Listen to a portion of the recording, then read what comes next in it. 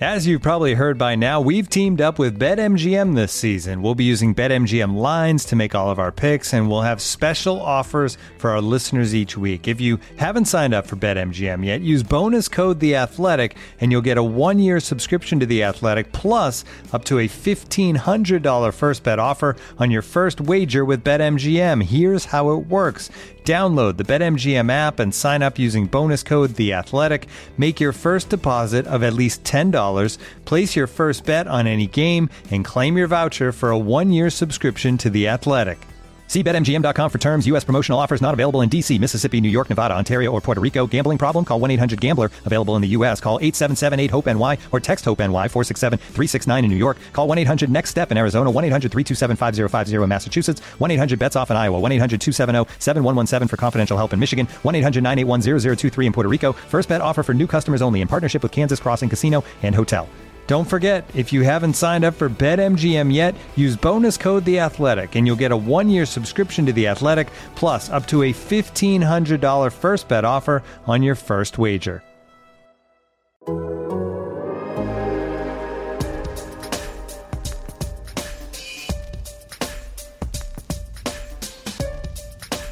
right, everybody working up. Everybody's working. With that, time's yours. Obviously, if you're listening to this, you're fully aware of the fact that the Kansas City Chiefs are 3-0 to start this 2020 NFL season. Their reward now is Bill Belichick coming to town, and it's also coming with a very strange energy where I can't find a single Chiefs fan who's afraid of Bill Belichick coming to try to slow down the Chiefs' offense. That's where we've arrived. The good news is that we're not having to see Sam Darnold for a few more weeks, because we're recording this episode of Time's Ours here on The Athletic while this Thursday night banger is happening. Sam Darnold just ran for like a 45-yard touchdown. Listen, I mean, Lamar Jackson on Monday night was one thing, but I'm afraid now if this Patriots game is a look-ahead game because the Chiefs now know the Jets are coming to town in a few weeks. Look, when a guy gets outside of contain and you let him run rock shot on you, that's your fault, Like, look at the tape, fella. Look at the tape. Do you not see what Sam Darnold's doing out here? Now, usually he's moving around and throwing the ball to Braxton Berrios, who, if you want to look this up on the internet, kids, I covered him in high school in Raleigh, North Carolina. So yeah, anytime somebody says Sam Darnold, I immediately just go to like Googling Braxton Berrios, and you should have saw the tape. Broncos. I mean, come on, like he's putting so many things on film similar to Patrick Mahomes and Lamar Jackson that you have to be prepared for it. At this point, I know Russell Wilson, like, he's the MVP favorite, but right now, Sam Darnold sort of looks like the best parts of Patrick Mahomes and the best parts of Lamar Jackson. Seth, your thoughts? Fair. That's it. That's pretty fair to me. No, I was just people. Yeah, so the Chiefs' schedule now. The Chiefs. I'm trying to peel the curtain back a little bit, for our dear listeners to know that immediately prior to us recording, I was losing my mind watching Sam Darnold just like morph up and shake off tacklers, and it was just like, holy crap. And so, you know what? That's completely fair. I personally think they ought to see if they can package a deal for Mahomes, Tyreek Hill, Travis Kelce, Frank Clark, and Chris Jones for Sam Darnold, and let's do this. Let's run the ball with the quarterback for 400 yards a game. At the very least, Seth, the cap space they would pick up by replacing Mahomes with Sam Darnold would be tremendous. I mean, imagine what you could spend $500 million on. Yeah, you could even draft a quarterback to replace Sam Darnold. You could. And he has the afterburners, too. I mean, how did nobody see this at the Combine, honestly? Right? Every now and then we get a reminder that, like, even the guys that we don't view as, like, great athletes in the NFL. Are incredible athletes. They're just, like, freaks of nature. Like, I constantly, and I think it's because I had someone tell me, I don't remember who it was, tell me that Mahomes wears like a rib protector type thing under his pads. And so I constantly have people like, my wife's like, oh, he's got a little belly. I'm like, you should stand next to that dude. Now, Patrick Mahomes is not one of the people changing in the locker room because he's way too careful for that. But you stand next to that dude in like a cut-off t-shirt or whatever, you're like, this dude is huge and jacked and ripped. And like, so even these guys you thinking like, well, Mahomes isn't that athletic. He makes me, well, a lot of people make me. Let me think of a better analogy. He makes a regular athletic person look pathetic and weak and tiny. And Sam Darnold made Justin Simmons look pathetic and weak and tiny. So that's the level of difference there. Tyrann Mathieu already tweeted out that he is watching this game. The Chiefs have to get through, again, the look-ahead games of the Patriots, Ravens, and Raiders and Bills.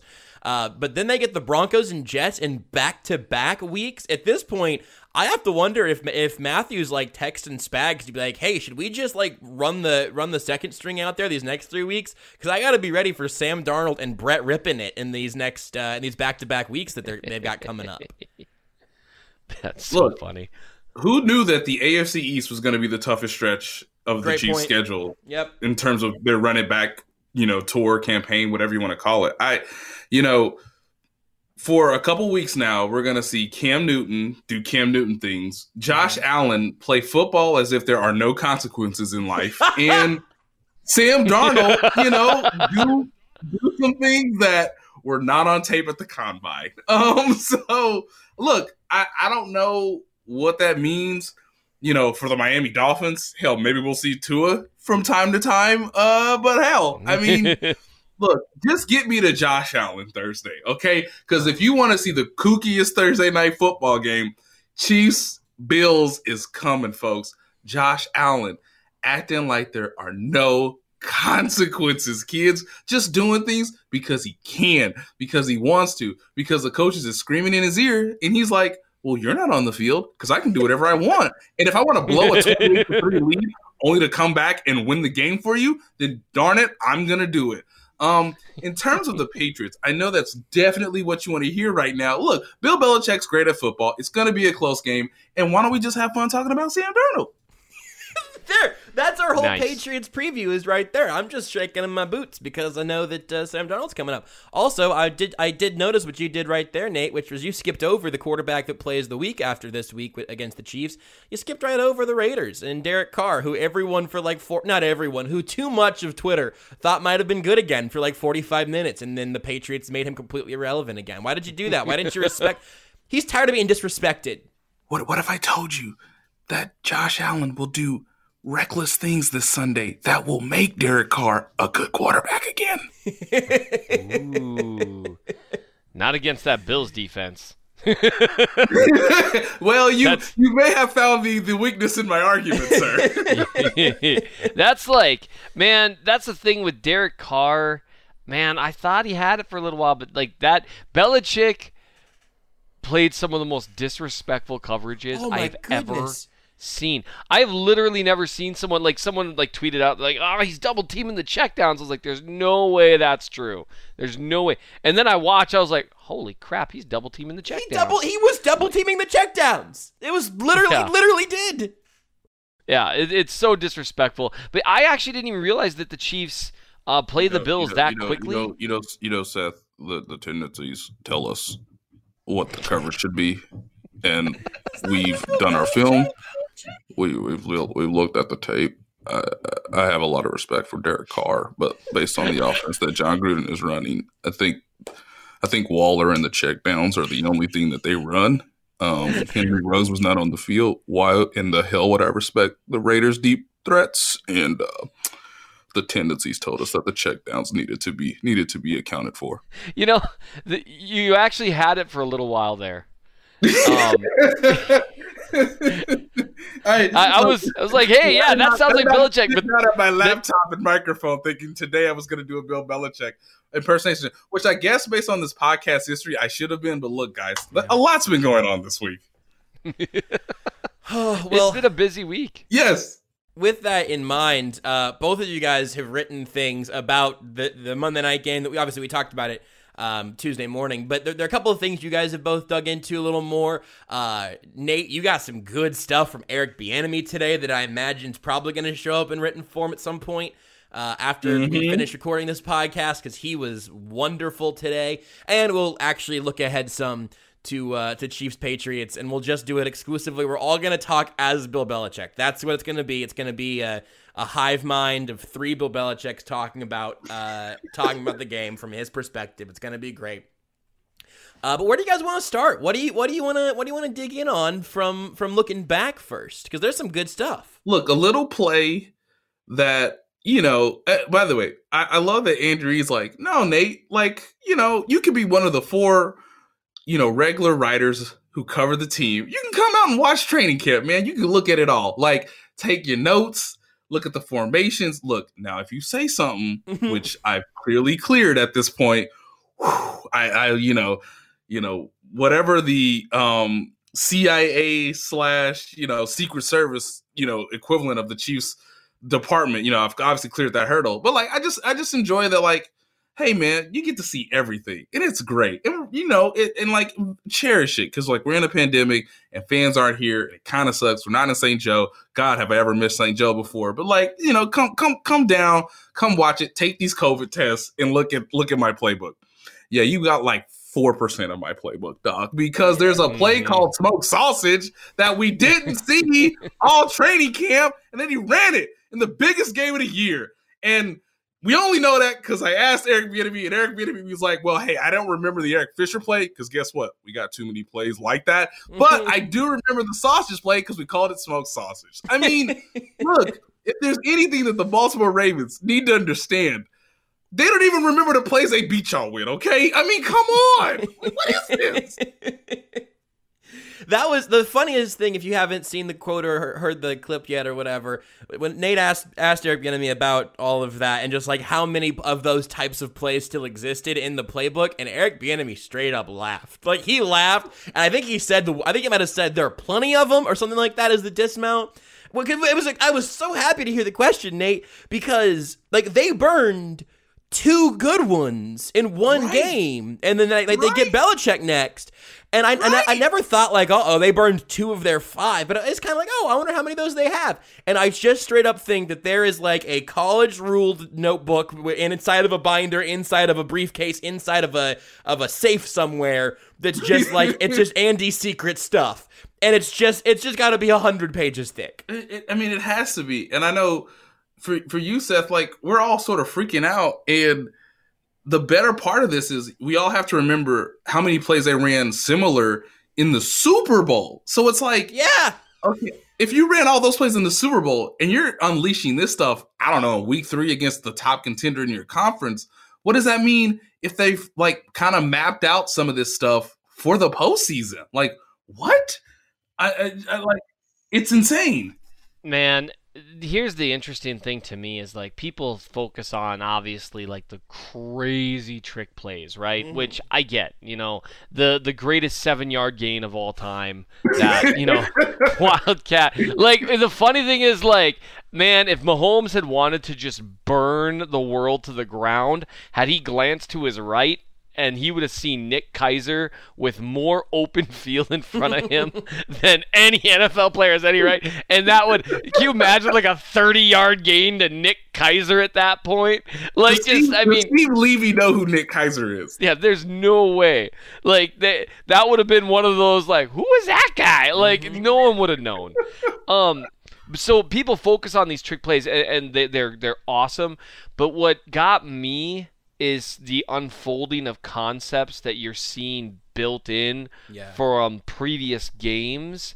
And and you see a little bit more expanded usage of certain players. Like, I felt like a prophet because I wrote prior, I'm like, man, they need to get Clyde Edwards-Helaire out on some more productive routes. Like, get him down the field a little bit. And it's like, hey, Patrick Queen is supposed to be an awesome coverage linebacker. Do me a favor. Why don't you go deep on him? Mm-hmm. Let's just see what happens. Mm-hmm. And he just shook him and tracked the ball in the air. It's cool watching him unfold these concepts because they have a crap ton left. And here's just something, a little preview.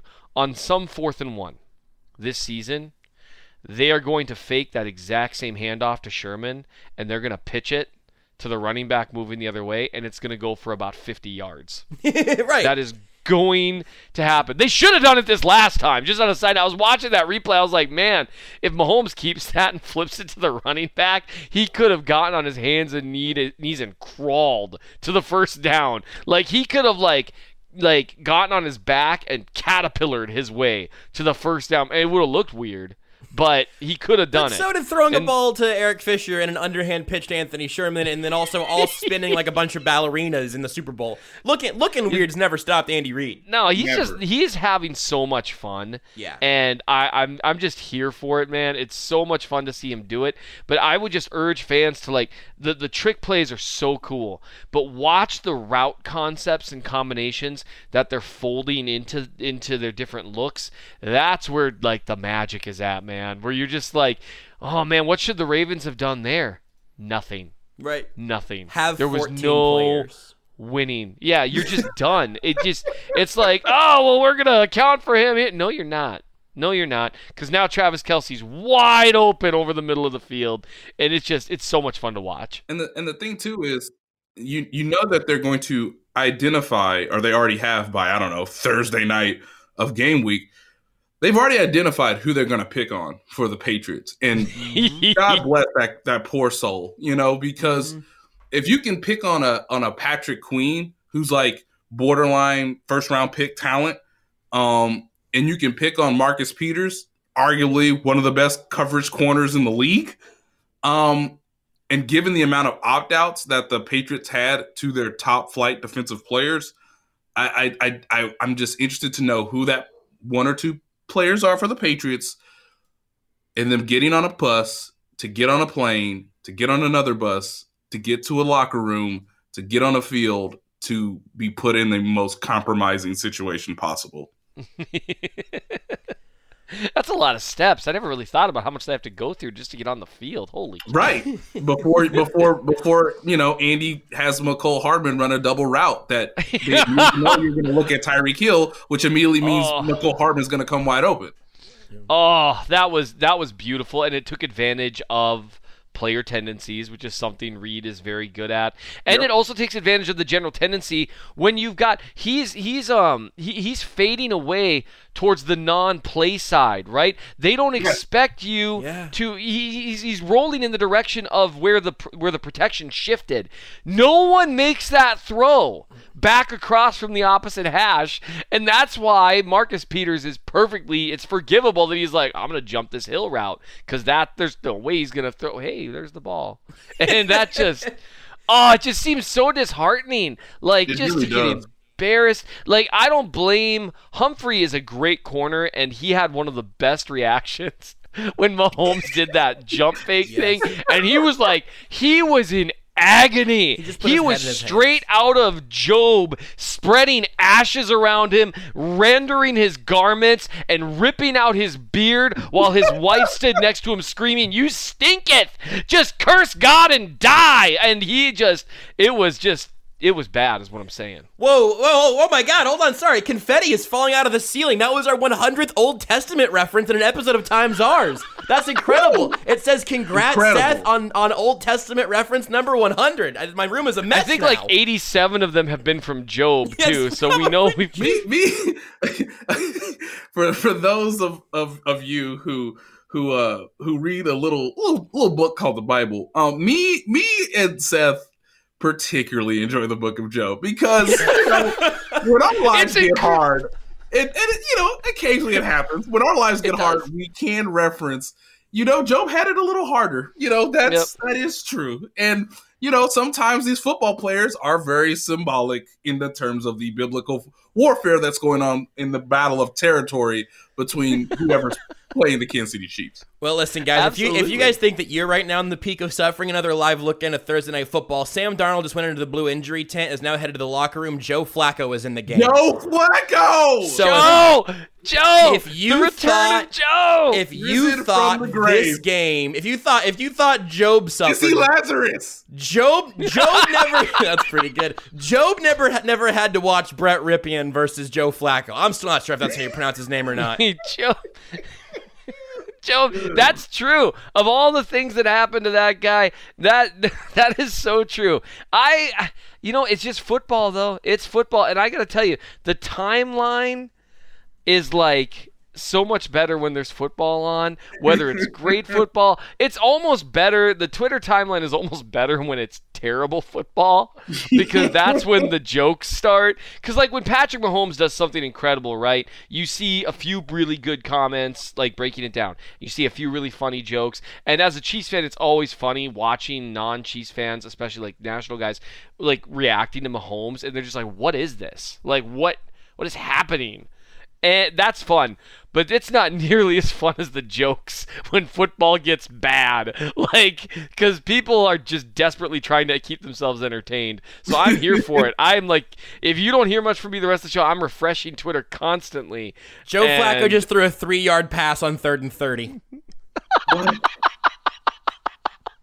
Someone just, Robert Mays, fellow athletic new colleague. member.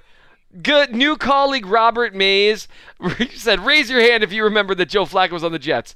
Every single one of you is a liar.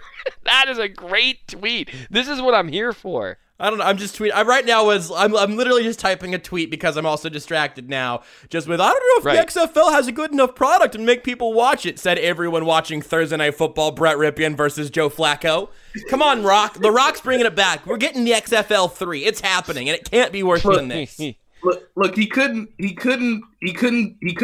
secure the funding to buy the Chiefs and Ballers. So like, right, let's push this thing a little bit out. Let me get every French player imaginable and make this thing hot. Looking for an assist with your credit card, but can't get a hold of anyone? Luckily, with 24/7 U.S.-based live customer service from Discover, everyone has the option to talk to a real person anytime, day or night. Yep, you heard that right. You can talk to a real human in customer service at any time. Sounds like a real game changer if you ask us. Make the right call and get the service you deserve with Discover. Limitations apply. See terms at discover.com/creditcard. Hey, just on a side note, Josh, you said something a while ago before we went a certain direction. Sure. Man, the Chiefs play the Patriots this week, and is it my imagination, or does it not feel like that big a deal? Yeah, no, I think that's fair. I think you know what? I'm going to go ahead and ramp that up a little bit. I think the Chiefs are playing the Patriots this week, and it's a much bigger deal to the Patriots, and that might be weirder. Yeah. No, both your points are excellent, because this is the first time since I've covered this team where, like, the Patriots week felt like, I don't know, a Broncos week? Like, in a weird way? Yeah, where it matters. And look, Belichick scares me. Like, Belichick, let me just tell you, he's the dude that started off with these cover zero looks to beat Mahomes. He didn't really do it last year, and they did a good job against Mahomes and the Chiefs last year. Now, Mahomes still wasn't really himself yet. But, like, they did a good job. They held him to 23 points, you know? Yeah. And they look good against him. He's not going to come out and do that because he knows it's not 2018. So I'm just curious, what is the thing they're going to do this year? I have an idea. I have an idea. I want Josh to go first, but I have an idea. Okay. My idea is, did you guys ever see I, Tonya? Look, am I supposed to love Tanya Harding as much as I do? Oh, gosh. I don't know. I don't know. That was weird, actually. I'm not sure. The angle of that film seems strange to me. I haven't seen it. Plucky underdog. That was my suggestion. Go ahead, Nate. Well, there is a disciple from the Bill Belichick tree. You may think it's not as productive or as fruitful as you'd hoped, but there was a game last year where a team was clearly undermanned on the other side of the ball from the Chiefs offense, and then realized, there's about two things I could tell my guys to do. And if they do them perfectly, we'll only get beat on a late game-winning drive from Patrick Mahomes. So, Matt Patricia had the Detroit Lions last year say, you know what? My best cornerback's not here.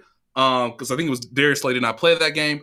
I have no real pass rush whatever to speak of, which I think the Patriots probably have a better pass rush than this previous game that I'm referencing from. But what the brilliance that was thwarted, again, by Patrick Mahomes and the Chiefs offense was he dropped back 8 people. He double-teamed the living hell out of Travis Kelce, and he said, fellas, as soon as they catch the ball, don't tackle them. You know why? Because we're going to punch the football out, because that's the only way to get turnovers against this team, because Patrick Mahomes is never throwing another interception. Yeah, he's never.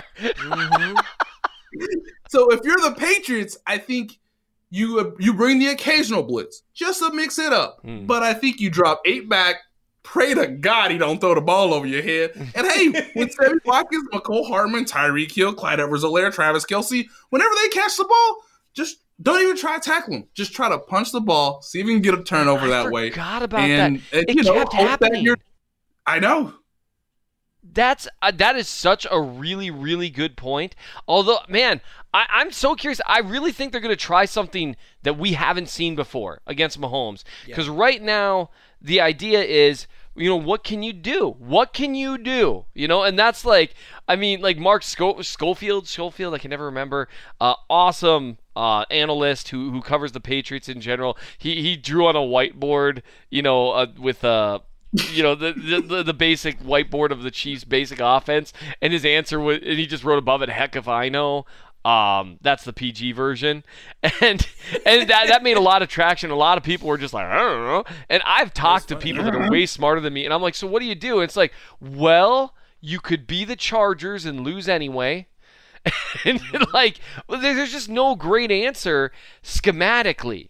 And that's the thing. Belichick doesn't have an incredibly talented defense this year because he convinced multiple guys to opt out so they could take advantage of the salary cap in 2021. That is absolutely what happened. Because, Hightower's a big deal on that defense. You can't just sneak that in there and just go, no, that's what happened. Anyway, moving on.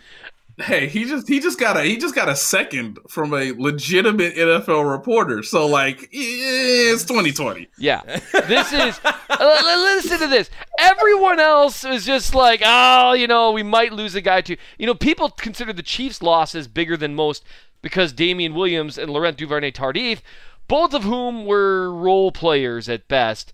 They've got Marcus Cannon and Donta Hightower and Patrick Chung. They got their fullback who in their offense is oddly important sitting out.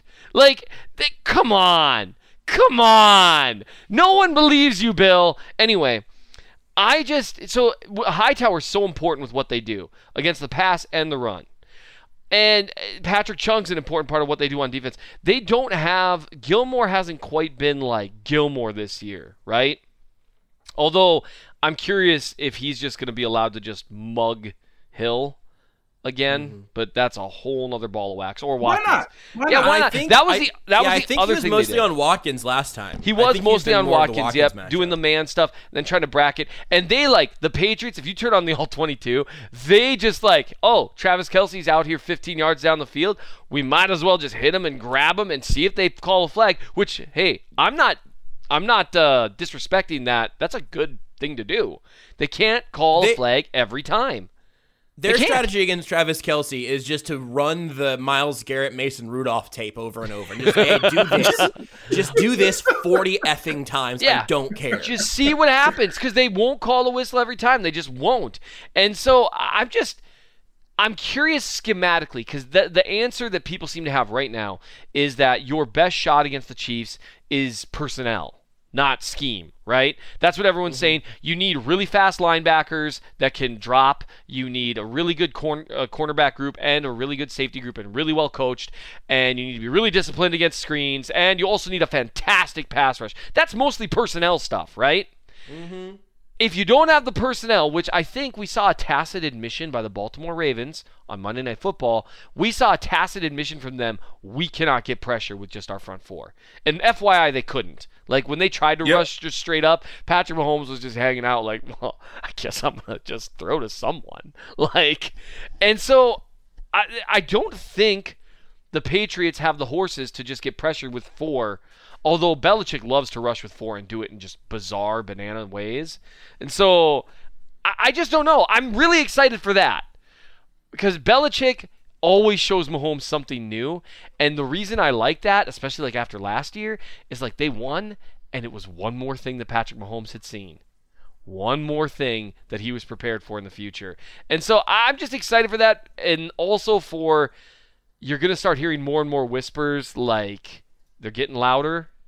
They got a lot louder after Monday night. Like, we need someone to beat these guys. Someone's got to do something. You know what I mean? Like the NFL is, or they just need someone to beat the Chiefs, and I'm excited for that to get louder. Because then who's left on the schedule that is like the next best hope for the NFL? The Bills, I guess. Yeah, and on a short week, they're the home team. Like, yeah, yep. Yeah, the Bills, the most unconventional 3-0 team I've ever seen in life. yeah. I mean, a lot of people tweet at me, and I appreciate every single one of them. Continue to do it. This is not like the Foo Fighters when they were like, "Stop throwing Mentos at us." No, keep throwing these Mentos at me.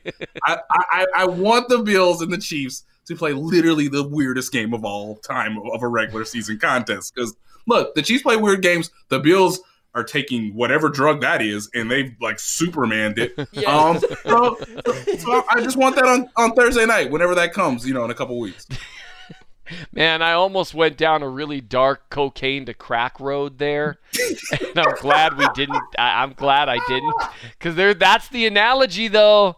The Chiefs are playing. No, what am I doing? I'm doing it. See, my wife tells me I do this. She's like, just because you say I was going to and then make the joke, that doesn't forgive you for making the joke. But anyway. Can we just get 4 cameras, some lab tracks, and get the sitcom of you and Jazz? Can we just have that? I just need a trailer. Can someone put together a trailer on YouTube? It would be a lot of not great moments for me, in which my wife's just looking at me, and then I look at her, and she looks at me, and I look at her. She looks at me longer. Is that not Everybody Loves Raymond? Is that not like? Look, I feel like. Okay, you know what? I am a better husband than Raymond. How dare you? Wow. I would never let my mom talk to my wife like that. Never. How dare you?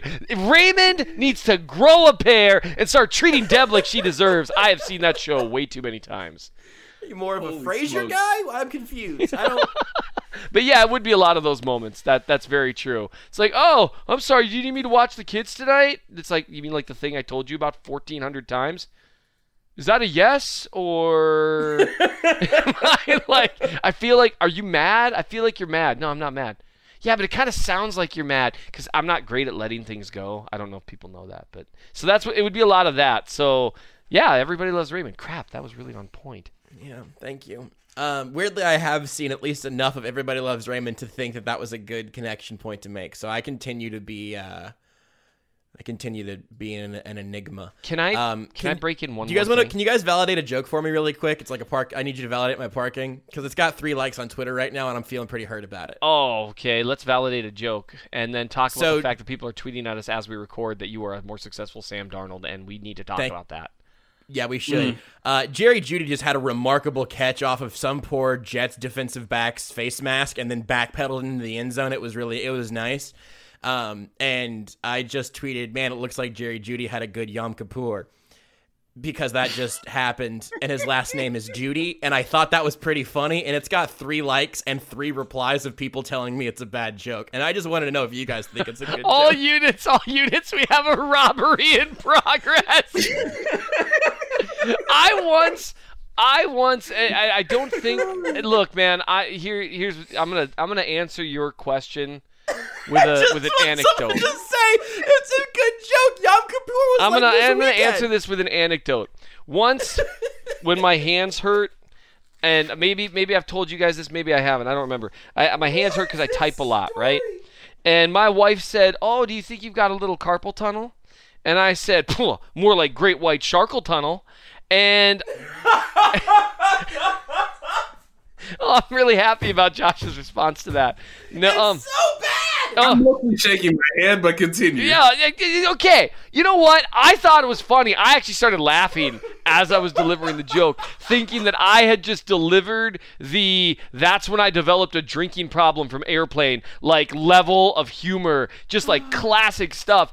And so my wife was like, that is so not funny. And like she said it in like not like, oh, you're stupid, like laughing. It was like, no, you stupid. Like, what is wrong with you? And so I put it on Twitter, and I'm like, okay, this is a good joke, right? And the first reply was that joke was so bad my wife left me. So anyway, it's a long road to a short thought. Josh, they can't all be winners. A little tricky there. They can't all be winners, buddy. That's so you're not alone, but that's a good joke, I guess. I'm trying to be supportive, friend. You know, Josh, it's like pitching. You know you got the count in your favor. You know you executed the pitch. Sometimes the ball is just never gonna land, and so you just gotta worry on the next. You just gotta hey, you're gonna get that strikeout. You're gonna laugh at that joke all the way to the dugout. But sometimes that ball is just never coming back, and it's never landing. Much like the joke. Yeah, much like the joke. It's never landed for most people, it seems. Yep, that's true. The unexpected dunk at the end of this story. Yeah. That was nice. Oh, anyway, but yeah, we're really not worried enough about the Patriots. And I just have this weird feeling. You remember last year, the last time I remember us being this loose before a Chiefs game? And kind of like, whatever. It was Chiefs-Titans. Yeah. Because we were so thrilled that Mahomes was going to be back. Okay, yeah, I see what you're saying, yeah. Mm-hmm. And we were like, oh, there's no way. And then they lost. Have you ever rewatched that game? Oh, I have. It's Not wild. Recently. I mean, we kind of lost our minds the next day on the podcast. Yeah. Well, because, the last 2 minutes, the field goal shenaniganry that had to occur was just so... Oh, anyway, it was just so bad. So that makes me, I'm so not worried that I'm a little worried about this game. My thing is this. I was kind of nervous about Chiefs-Ravens just because I don't know. I didn't feel like answering a bunch of questions all week of people being like, maybe the torch has been passed to Lamar Jackson, or whatever. And I just didn't feel like doing that. And this week, what are they, even if they lose, what? They beat the Patriots last year. They're still the Super Bowl champs. The Patriots aren't really considered their challenger. So I've just got no nerves about this game, even though I think there's a 50-50 chance Belichick unveils something that has us going, wow, no one's thought of that yet. You know what I mean? Yeah, I think that we touched on it a little bit earlier, but the idea of what's he going to show that no one else expected, I definitely think there's something to that. The thing that I was thinking about, and I was on a Patriots podcast a little before we started this one, and they kind of asked about that, and I've basically been going through this thought process for 2 hours, and the thing I keep coming back to is, what would it be that would matter? That would really fundamentally disrupt the Chiefs' offense? In fact, Seth, if you don't mind, I'll push you right into what you wrote on The Athletic that came out a little bit earlier tonight. People can go read now about what Reed and Spags did on Monday, and it's obviously looking back, but I'm curious. I also have not read it. It came out shortly before the podcast, so if it's not relevant, you can tell me so. But I'm curious, both from a Mahomes standpoint, when you read about the blitzing and everything right after the game, what you think they could do that could potentially bother Mahomes, and what we think that Andy Reid might be doing, either predicting what Bill's going to do or just bringing his own thing to the table and then making the Patriots react to that. This really does feel like it's going to be one of the best NFL chess matches we can get. It just feels like, to me, that you've got two grandmasters, but the Chiefs have swapped out a few pawns with a couple extra rooks and bishops and maybe a second queen. That's the Chiefs' offense, and I think that chess match is going to be fascinating regardless. Man. So, thinking of something he could do schematically, one thing Belichick does that seems to consistently give the Chiefs a hard time, and this was true last year too, although just one side note is that the Chiefs started looking better on offense mid-game when Stefan Wisniewski came in because they were struggling with stunts. And Belichick, man, that's all they do, right? It's just constant, just guys moving all over and rushing from weird areas.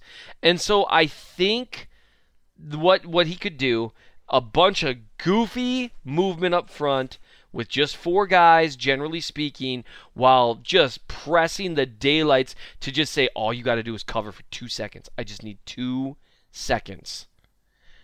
Just don't let him get behind you. With the acknowledgement that it'll give up probably one big play, right? And I could see that working. What I'm curious if what Reed does if they try to run with fewer DBs like they have, or with more DBs like they have been, and have a game plan that's really based around rushing Mahomes with stunts and stuff, I wonder if you see like kind of a modified version of the Texans game plan, where he says, well, what I'm going to do is I'm just going to run draws, and while your guys are getting completely out of anything resembling run fits, I'm going to just watch Clyde Edwards-Helaire run the ball for 8 yards. There's another 8 yards. There's another 8 yards. And he just juked your safety out of his socks. There's 20 yards. And just kind of similar to what they did against Houston, I think that's one possibility, because they can do some things now that they couldn't before in terms of countering with the run game. But that's just one thought. Belichick is so smart, man. So I'm like more like expecting him to do something where he'd be like, wow, I've literally never seen anything like that. So I'm kind of here for that. I just even mean like what if you could explain, if you could predict what he was going to do, you'd be employed by one of these two teams. But I'm Right. curious if there's like Was my answer completely non-responsive? No. Because you were like, well, right.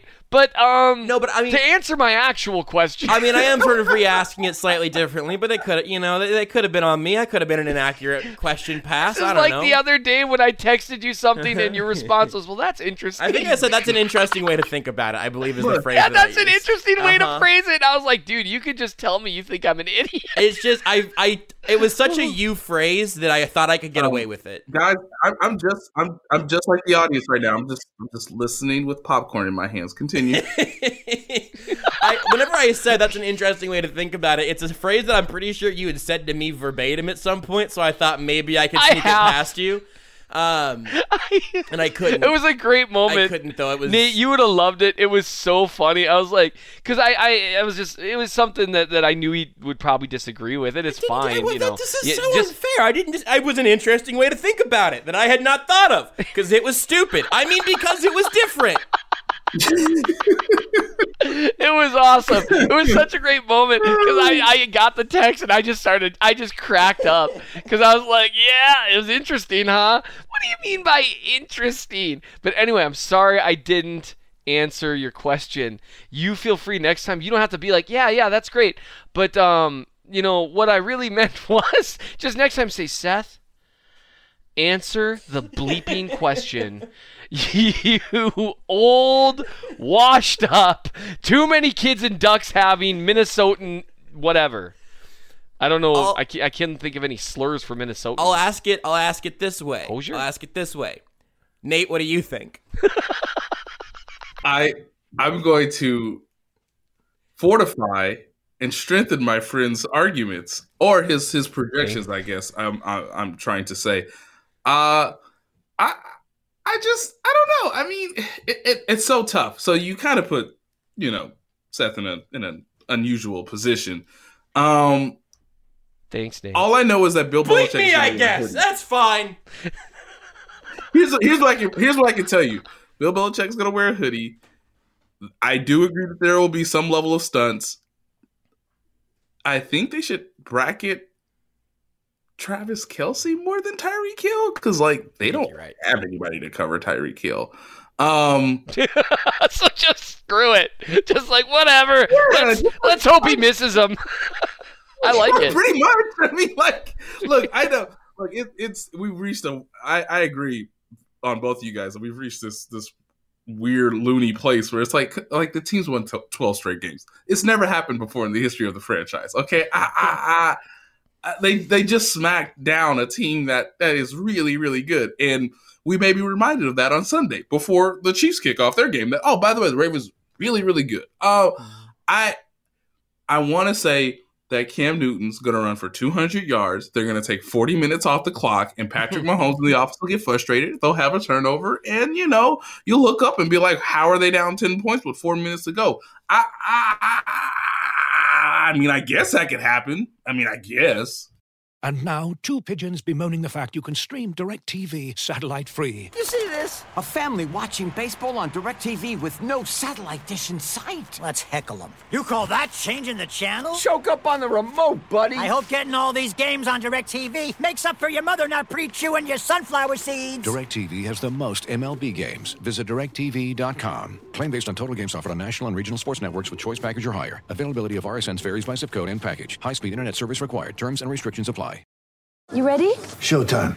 On May 3rd, summer starts with The Fall Guy. Let's do it later. Let's drink a spicy margarita. Make some bad decisions. Yes. Audiences are falling in love with the most entertaining film of the year. Fall Guy. Fall Guy? Fall Guy. That's what the poster said. See Ryan Gosling and Emily Blunt in the movie critics say exists to make you happy. Trying to make it out? Nope. Because I don't either. It's not what I'm into right now. What are you into? Talking. Yeah. The Fall Guy. Only in theaters May 3rd. Rated PG-13. So I just, fool me once, you know how it goes. I'm going to try to ask Seth another question. Seth, you with me yes. so far? Okay. You also wrote in The Athletic about what Spags did on Monday, and a story that I, again, cannot stress enough, I have not read yet, in a way that makes me feel uncomfortable asking a question this specific, but I'm going to just trust you as a professional and a podcaster and an analyst and a former friend. Whenever you take I almost missed that. That was subtle. Yeah, go ahead. Whenever you take like what the worst case scenario could be from the Chiefs' perspective, defensively for the Chiefs, right? You get the Patriots coming in. We don't really know exactly where Cam Newton's absolute aptitude is at, like in a 3-game sample size of him being healthy in this offense. They've had some great moments. They've had some not so great ones. Some great performances, some not so great ones. Small sample size. What did you, and Spags talked about this some today also, like the idea of, hey, you've actually been preparing for nothing but kind of mobile quarterbacks. Obviously, they didn't play Tyrod Taylor, but they prepared for him. And kind of if there's an advantage to that, and Spags seemed kind of open to the idea of like, yeah, kind of preparing for guys that are at least willing to run the ball, and in some cases great at running the ball. Kind of makes our preparation those 4 weeks a little more like homogenous, I guess. Anyway. What did they do against Lamar Jackson that you think could and what you think could not translate so they don't end up having Cam Newton run the ball for 200 yards? Sure. So I think the biggest thing that they did was they were really careful with their pass rush lanes, particularly on the edges. When Clark and Taco Charlton and Michael Dana and Tino Passanio started, when they were rushing, they were always ready to break vertically and then towards the edge, right? Like they were almost, they're rushing while containing, okay? And now Cam's kind of a different sort of beast, right? Because he's a beast. Like, he's just a big dude. He'll run up the gut just as easily. But I think that is going to help because it's a different type of rush when you're rushing and containing than if you're just straight up rushing, right? And so I think that is helpful doing it multiple weeks in a row because there's some similarities there. I think that's also helpful that you've spent a week, looking at a bunch of read option stuff and preparing for it, because one of the things read option does is it takes advantage of a lack of honed instincts. Like people have not now, and that's changing more and more, but people have not been facing this for 10 years like they have with certain other things. And so getting more reps against that sort of stuff, I think it's all helpful. I think learning to take away the middle of the field, some of that stuff that they did schematically against Jackson, I think that applies to Cam too.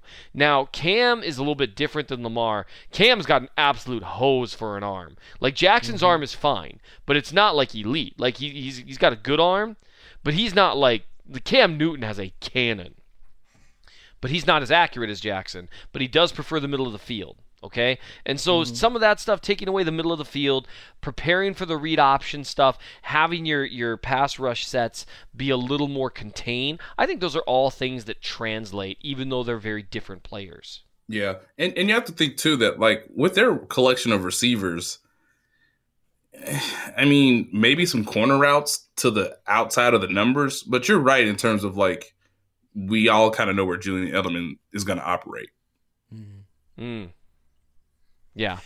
There was a stat from him that was looking at. I'll try to find it so I actually can cite it. But where he has had deeper targets this year than I would have expected, which I think in large part goes to exactly how many receivers on that offense are trusted worth literally a bleep from either Cam or Josh McDaniels. If either of you can take this one, but if you're gonna flip it then to the Patriots' perspective, you say, all right, well, here's what's different, here's what's the same. What?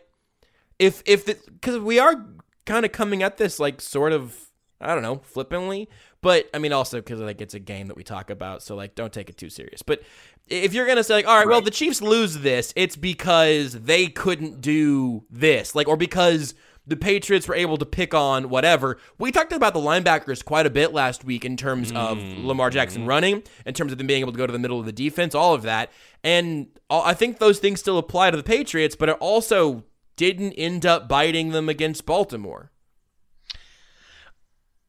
You say things first, Nate. Julian Edelman has 51% of the Patriots' air yards this year. Yeah, right. And which again, is the most of anybody. That's nuts. And again, that kind of goes back to not only the trust from McDaniels and Belichick, but just the understanding that he is the best player right now to fit the things that Cam Newton can do well, particularly in the intermediate zone in the middle of the field. Mm-hmm. And once he gets outside, Edelman is probably the best player at adjusting his route to help the quarterback to both of their benefits. Mm-hmm. Ultimately, the Patriots need shorter fields and turnovers. I just feel in my heart, as long as the Chiefs play with any amount of respect for the opponent. Not to say that they weren't doing that for the Chargers, but that was the one randomized, we ain't done this before.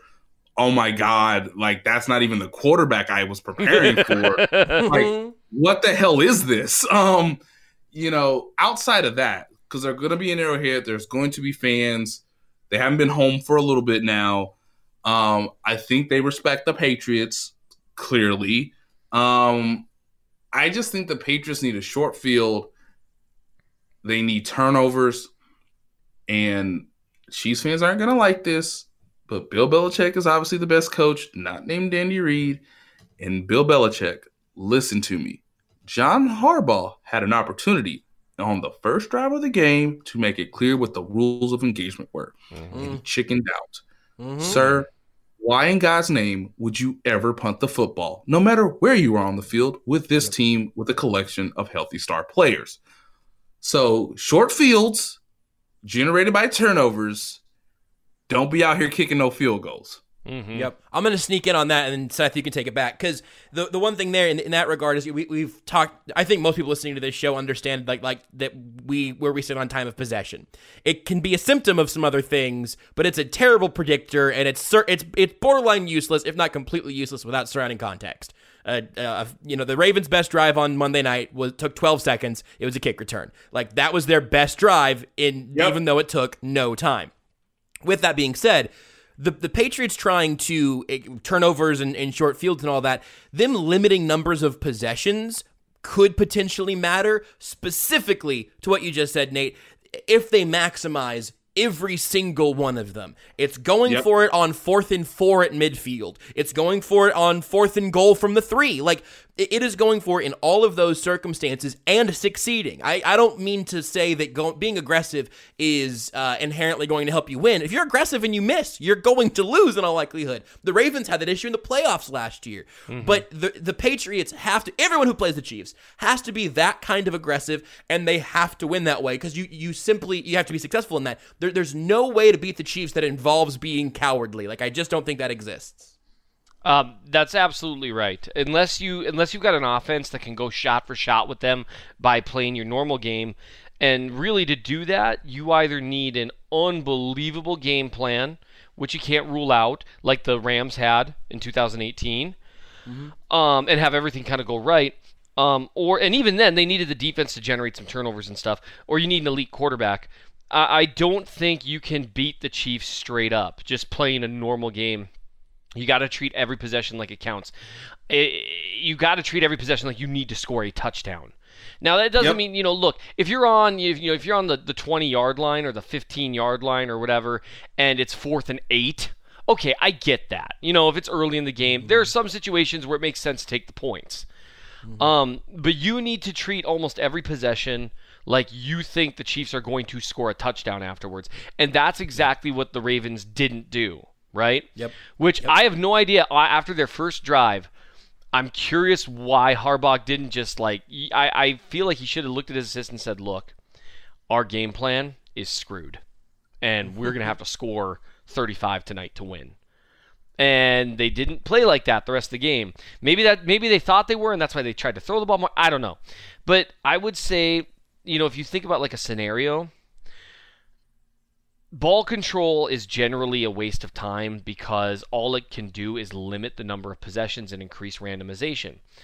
I would say with someone like Belichick, who maybe has an opportunity in the first half to get the jump on Mahomes and Reed, show them some things they haven't seen. Usually with Reed versus Belichick, it is really one-sided, one way or the other, right?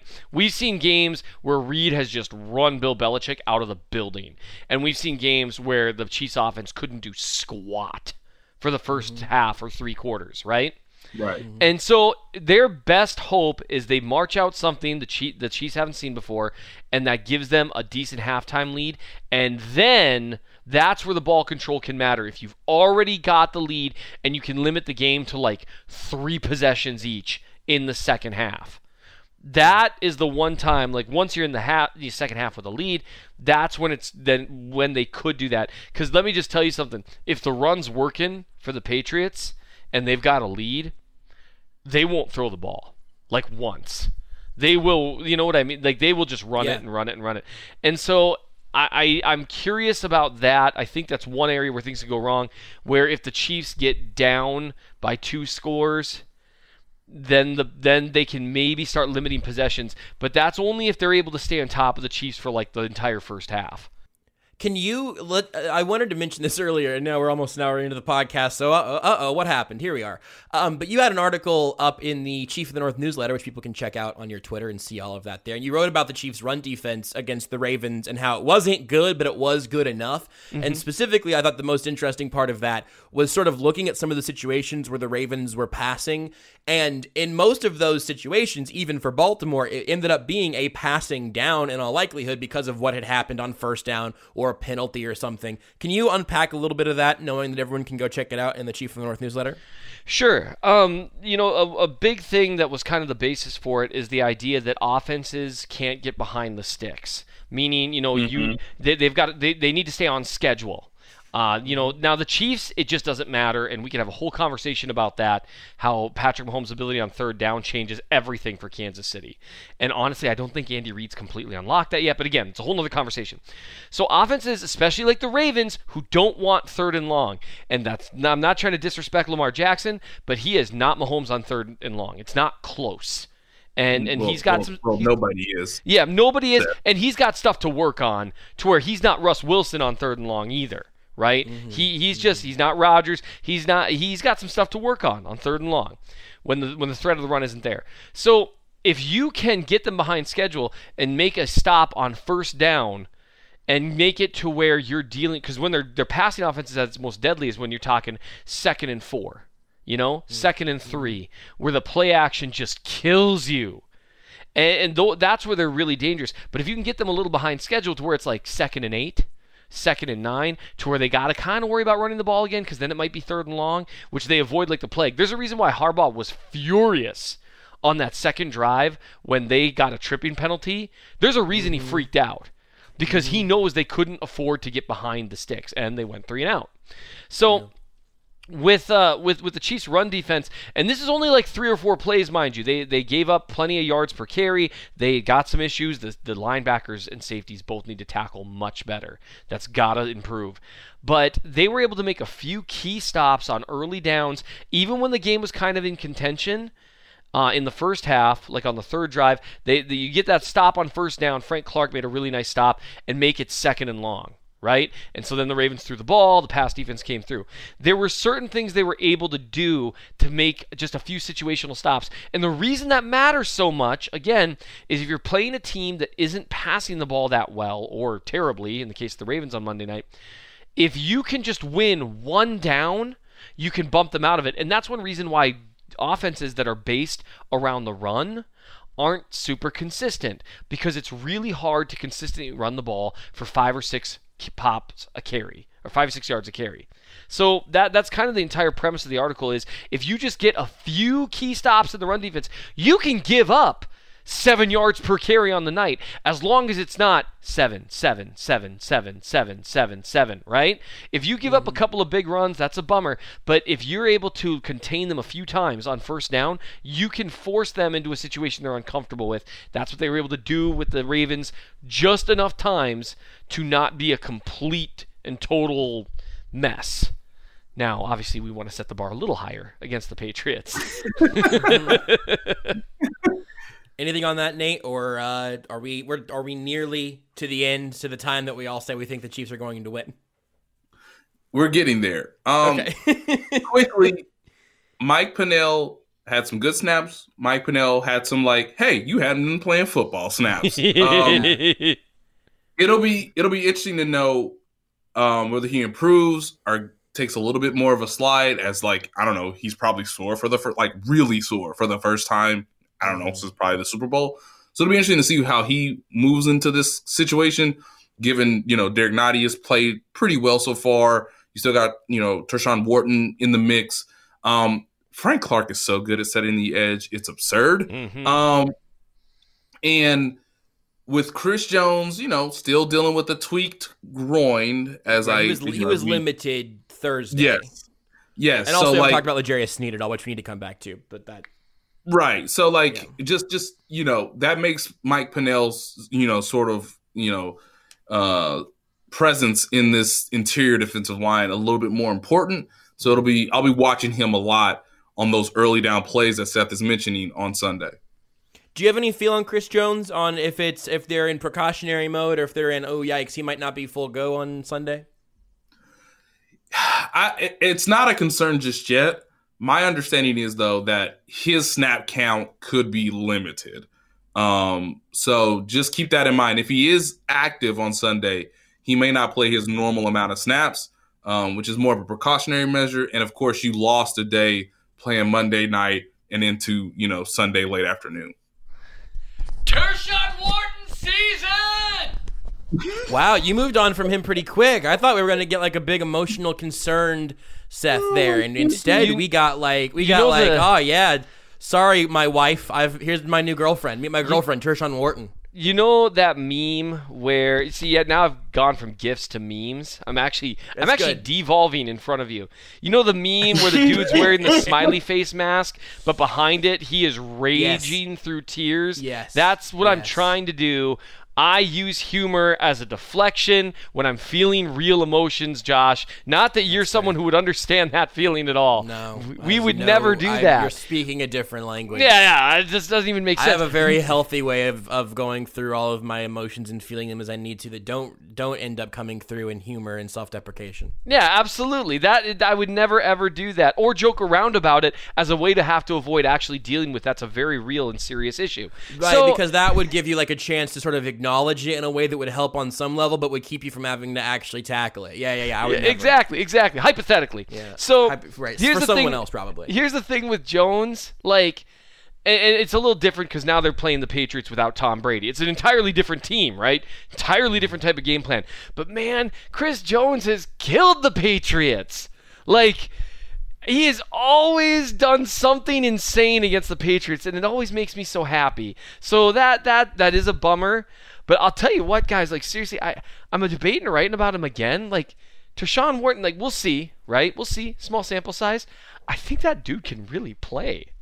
And they could cut Chris Jones, I think, in 3 years and free up a lot of cap space. Oh, that escalated so quickly. He is always going to be the mystery as to what did I miss at training camp? I think I'm pretty decent at this job based on what they show me, and I mean, it'll be the biggest mystery of. It is the biggest mystery of training camp. I was almost nearly perfect in my projections. Don't look back, kids. But like personally, I was really close to being perfect because they didn't make any moves, and like the biggest whiff was the guy from S&T. All right.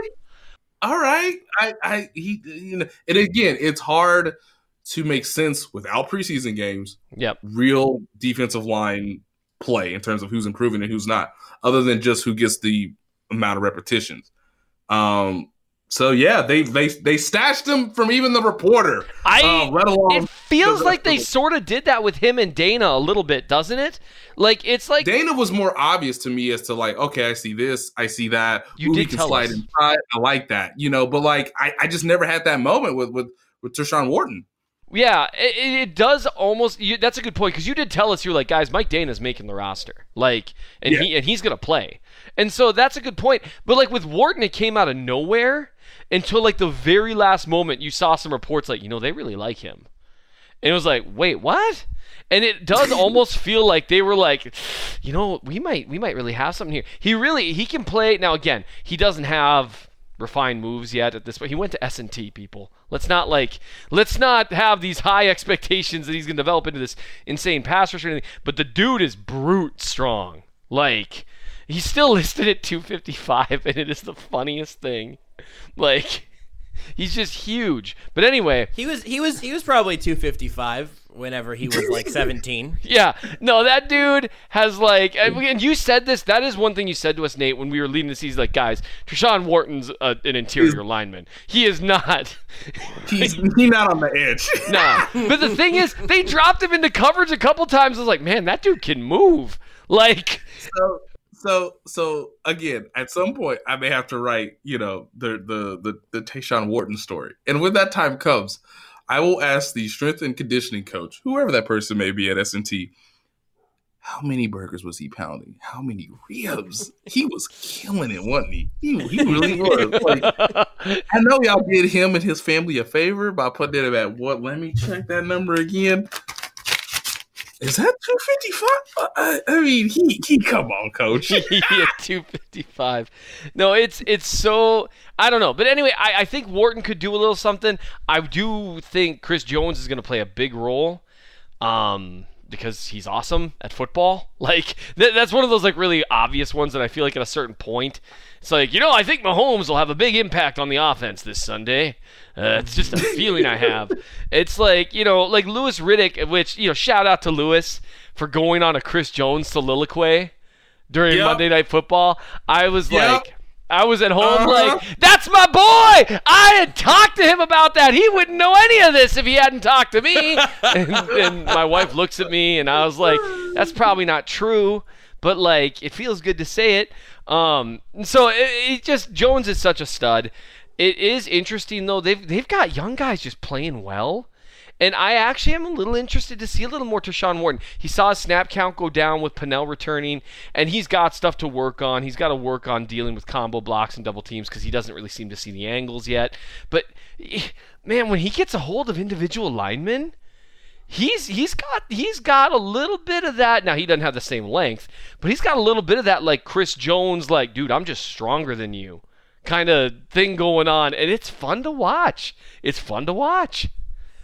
We have gotten over an hour into this show and not talked about L'Jarius Sneed at all. We figured it looked like a collarbone in real time. We now know it is a broken collarbone. Andy Reid said he was going to go get it fixed up, I believe, so it sounds like surgery. They put him on injured reserve, which this year IR means you have to miss 3 games. It seems like the timeline on collarbone could be 4 to 8, anywhere in that range, pretty easily. He'll miss more than the 3. Yeah. He will get surgery, per my understanding, because they put him on IR immediately, which means that you got to start the rehab based on, and obviously this is kind of COVID related. Hey, how can we schedule this and make sure everybody's safe? But like, he'll probably miss more than the 3 games. Circle your calendars for maybe December if his body heals properly. I mean, to see like any real production based on what we saw the first 2.5 games.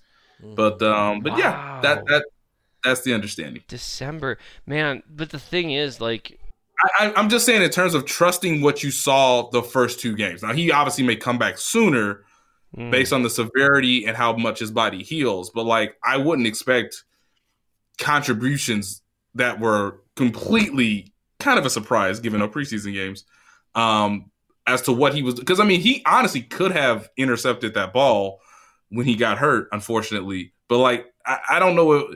It's just going to be hard. And even Sam Madison kind of referenced that today in terms of the cornerbacks coach. In terms of, like, if we do get him back, great. But, like, it will be different than when he obviously came into the league fully healthy. Man, that's a bummer. Holy cow. And that's because, I mean, the hope when you hear collarbone is maybe 6 weeks, you know, and he comes back. Because, like, I think Tyreek Hill broke his collarbone last year, but it was one that didn't require surgery. No, he had the weird chest injury. Correct. Tyreek Hill's was a sternoclavicular joint issue that popped in towards the squishy bits. I've gotten very confident saying the phrase sternoclavicular. I do remember that now, so that's a good point. And so you hear the collarbone thing. I am happy that, I mean, they're hoping to at least get him back. Nick Foles broke his collarbone in week 1 against the Chiefs last year. Yeah, and he was out for a minute. I think... And he was out until, like, mid-November, yeah. You know, and it's a bummer because he's played so well. Not just like for a 4th-round pick, but for a rookie, and just in general, he's played really, really well. It's been almost like almost Superman of him, like to where, you know, you're just like, you at a certain point wonder, but now we know, L'Jarius Bleed. God, oh my God. I mean, how did I not see that coming? It's like, how did I not see the back? He backed for a curveball, this Josh. On like a 3-2 count. How am I prepared for this? This young man's NFL career just got derailed. And Oh, come on. Oh, no, don't do that to me. No.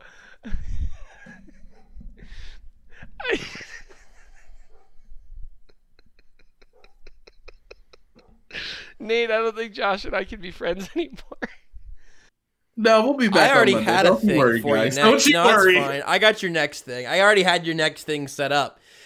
Which was that Seth, as the leading member of the Cornerbacks Don't Matter fan club, it doesn't matter who plays now, right?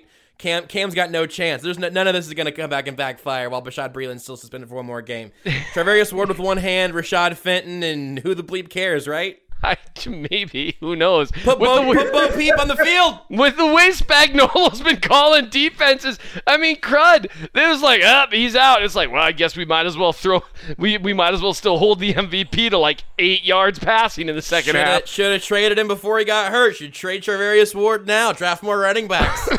Trade your corners for running backs. Man. Call the Texans. Who's the Texans' #1 corner? Do they want Clyde, or they want Hey, why don't you just leave Clyde out of this? No, I misspoke. I misspoke. Can we get David Johnson for Travarius Ward? Run those 3 running back sets. You at a certain point, you know, it's got to come back and bite you at a certain point. And I think we did see, we saw a busted play against the Chargers, where Fenton just seemed, you know, they just kind of had a miscommunication. You'd think at a certain point, this is going to sound crazy, like you'd wonder, how did we get here? And the answer is lots of injuries and weirdness and a suspension. But man, I'm glad Antonio Hamilton's injury wasn't a long one. And I did not think that that's where we would get this season, where I was like, man, it's a good thing. Because he's actually played kind of decent. What I'm guessing Spags will do, based on what he's done so far, I think you're going to see Tyrann Mathieu in the slot a ton. I think you're going to see a lot of Juan Thornhill, a lot of Dan Sorensen, and a lot of Tedrick Thompson in kind of some of these limited zone roles. And man, they were flying all over the field. Tedrick Thompson was bringing the boom on Monday night. I called him Tedrick Thompson. If we're going to let Seth get away with L'Jarius Bleeds, I'd like Tedrick Thompson, please. Okay. Yes. Accepted. Judges, thank you. I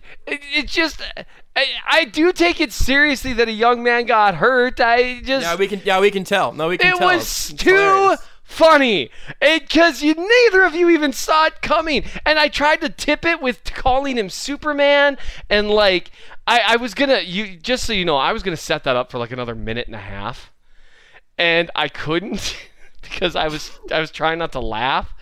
Look, he's gonna be okay. Who else has gotten hurt recently we can make fun of? Drew Lock, more like Indrew Lock. Ha ha ha ha.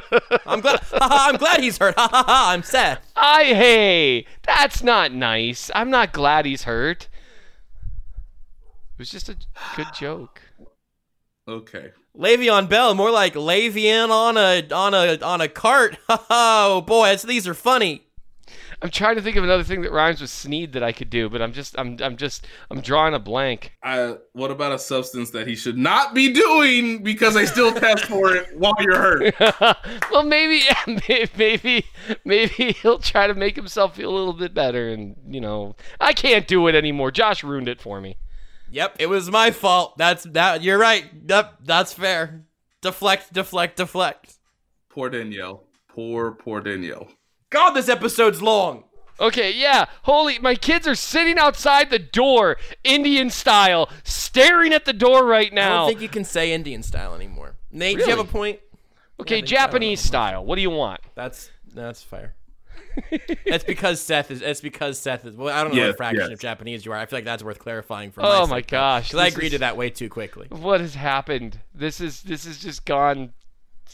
Yeah. At this point, and Nate, you got a point. We got to do the predictions, but I don't know if this episode can be Legarius redeemed.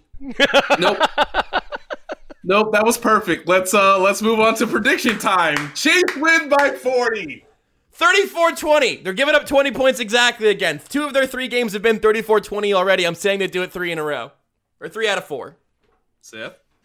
I think the Chiefs are going to win, and I think the rest of the NFL is going to just start collectively crapping its pants. It's going to be great. I think Belichick will hold him down for a little while, but not long enough. And I think you're going to see more vertical routes from Edwards-Helaire this game. Just wonder if we're gonna have any. I'm not making another Legarius Sneed joke, Josh. No matter how long you wait. I was just gonna give you the space to make another tasteless, offensive joke at the expense of someone unfortunate. Just since that's like your brand now, like we just kind of have that, it's called gallows humor, kind of off the wall, sort of South Park humor. That's where you make the joke while you're on your way up to the gallows. Yeah, I like your career right now. Right there. This is a good transition, but I did want to say that if you haven't already, okay, you gotta go Legarius read Nate Taylor's story about his dad. That's what you should do. All right. It was so good, man. Golf clap. It's great. Thank you. That one wasn't written down anywhere. I just Legarius needed to move on, and the story is legit great. It was yeah, I enjoyed it very much. Got a little dusty, just tiny bit, just a couple little specks of dust in the room.